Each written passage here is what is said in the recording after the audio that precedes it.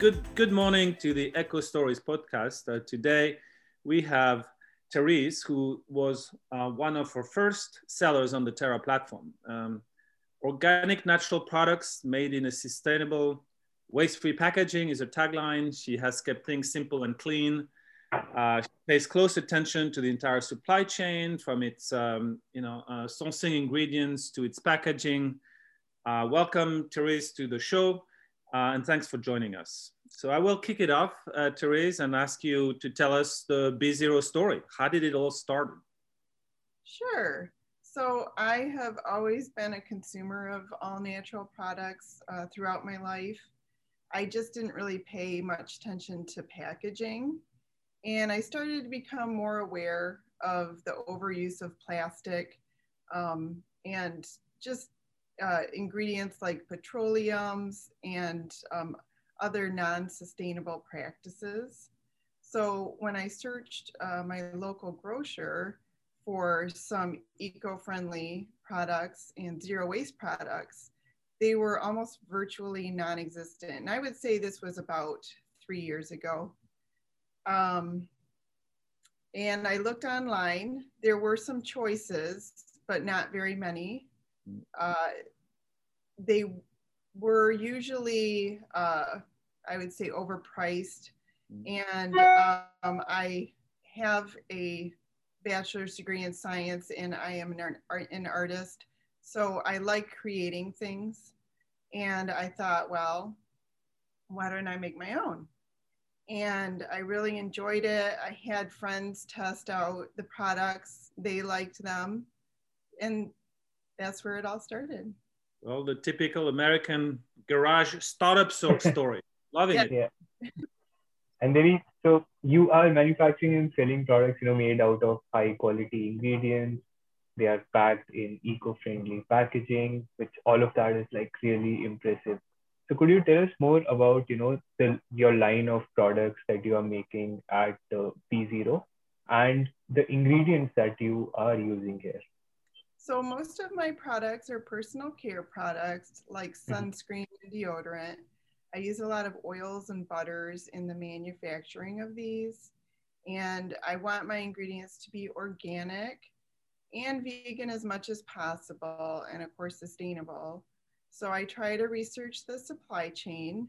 I try to get my ingredients from places, like I said, that are organic, but that are also practicing fair wage practices and sustainability in their company. So not just getting that ingredient, but really looking at where it comes from. And then of course, paying attention to the packaging. Good. And so can you tell us about how you're making those products? I think you're making them from home, right? You're not outsourcing the manufacturing. So tell us how that works. I make small batches, and I believe you can control the quality better that way. I would like to eventually have a higher rate of production, but keep it at small batches. I use a lot of preservative-free ingredients, so I don't want ingredients sitting on a shelf for a long time. They're made to order, so they're going to be fresh ingredients. It's going to be a fresh product, and it's not going to be sitting on a shelf. I see. And I was reading about you for the packaging. You have not just paid attention to just the overall packaging, just the case in which your products go, but to the finer details like the ink that is used to print things on the packaging. How, like as a small company, how did you manage to do that, and what was the reason behind going into those depths when it comes to packaging? So I really have to pay tribute to the companies that supply labels and my boxes and envelopes. I wouldn't be the company I am without them. I want to make as small a carbon footprint as possible. So I don't want to just have a product that is going to be not shipped in plastic. I also want it to be compostable, or sometimes it has to be recyclable. It can't be compostable if it's in glass, like a lotion. But I use FSC certified paper. I use aluminum and glass. And then there's products out there that are in these packaging and containers, but then they'll slap a plastic label on there, or use toxic ink. So I wanted the entire product to be something that could go back into the earth. So I researched different types of labels, and my labels are either made out of sugar cane, clay, or, like I said, FSC certified paper. And the inks are plant-based. So when somebody does take that product after they're done with their use and they put it in compost, they don't have to worry about toxic ink or adhesive that's going to go in there along with the packaging. Was it hard to find all these suppliers? You know, you sounds like, yeah, as the man said, you went the extra mile. How did you find those suppliers, those materials? So there are not very many choices. They're out there, and I wouldn't say they're difficult to find, but it's still growing. So you really need to look hard, and there needs to be more choices, I believe. It's a good point. We heard that in other podcasts. The sourcing of materials, you know, is a nascent industry. Mm-hmm. And what has been your biggest learning with in starting this sustainable, ethical business? And any advice that you could give to someone who would start today? You definitely want to do your research. There is a lot of misinformation out there. I use, for example, Candelilla wax in my products, and I've had people say that is not something that is eco-friendly. There's a lot of abuse for workers, but this is old information. It comes from southwestern United States and the Chihuahuan province in Mexico.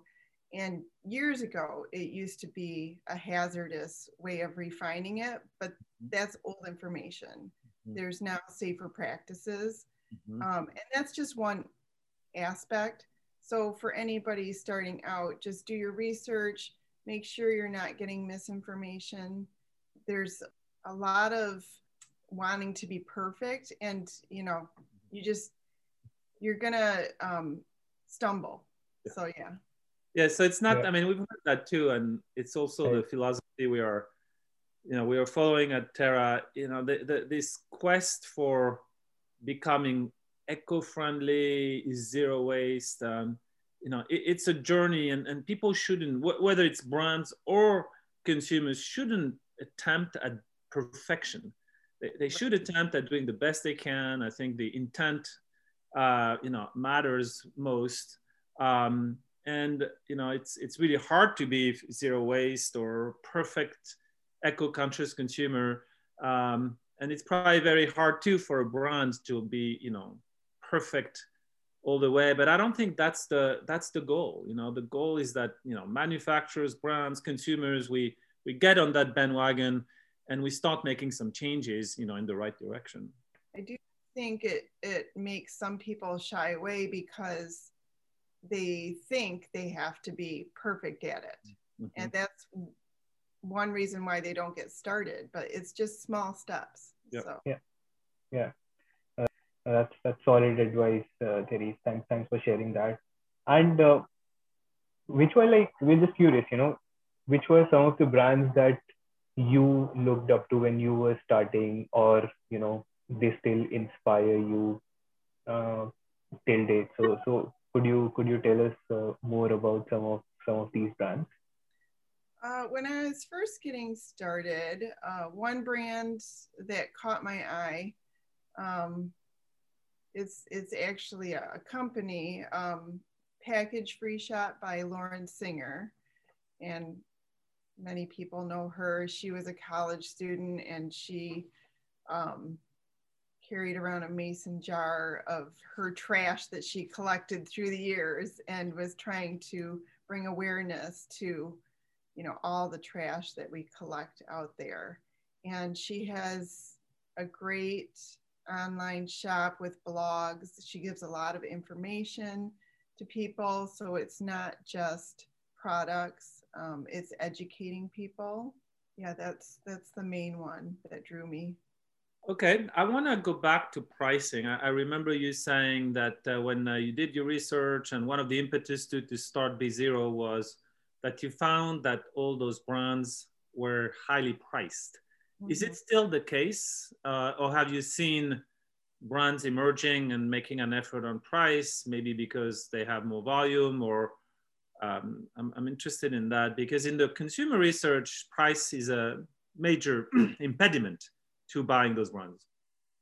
Yeah, I have seen things get better, and I think as it becomes more of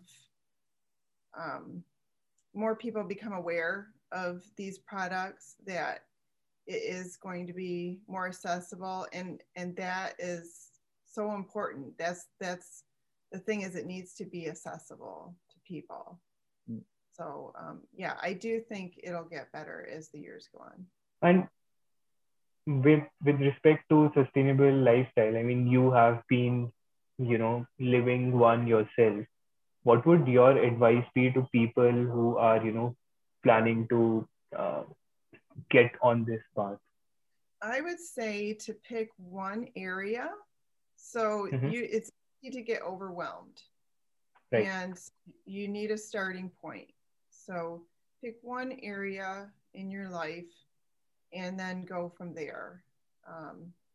Whether that be travel, how you travel, what product you use for one area, and just pick that one area and then grow on that. Right.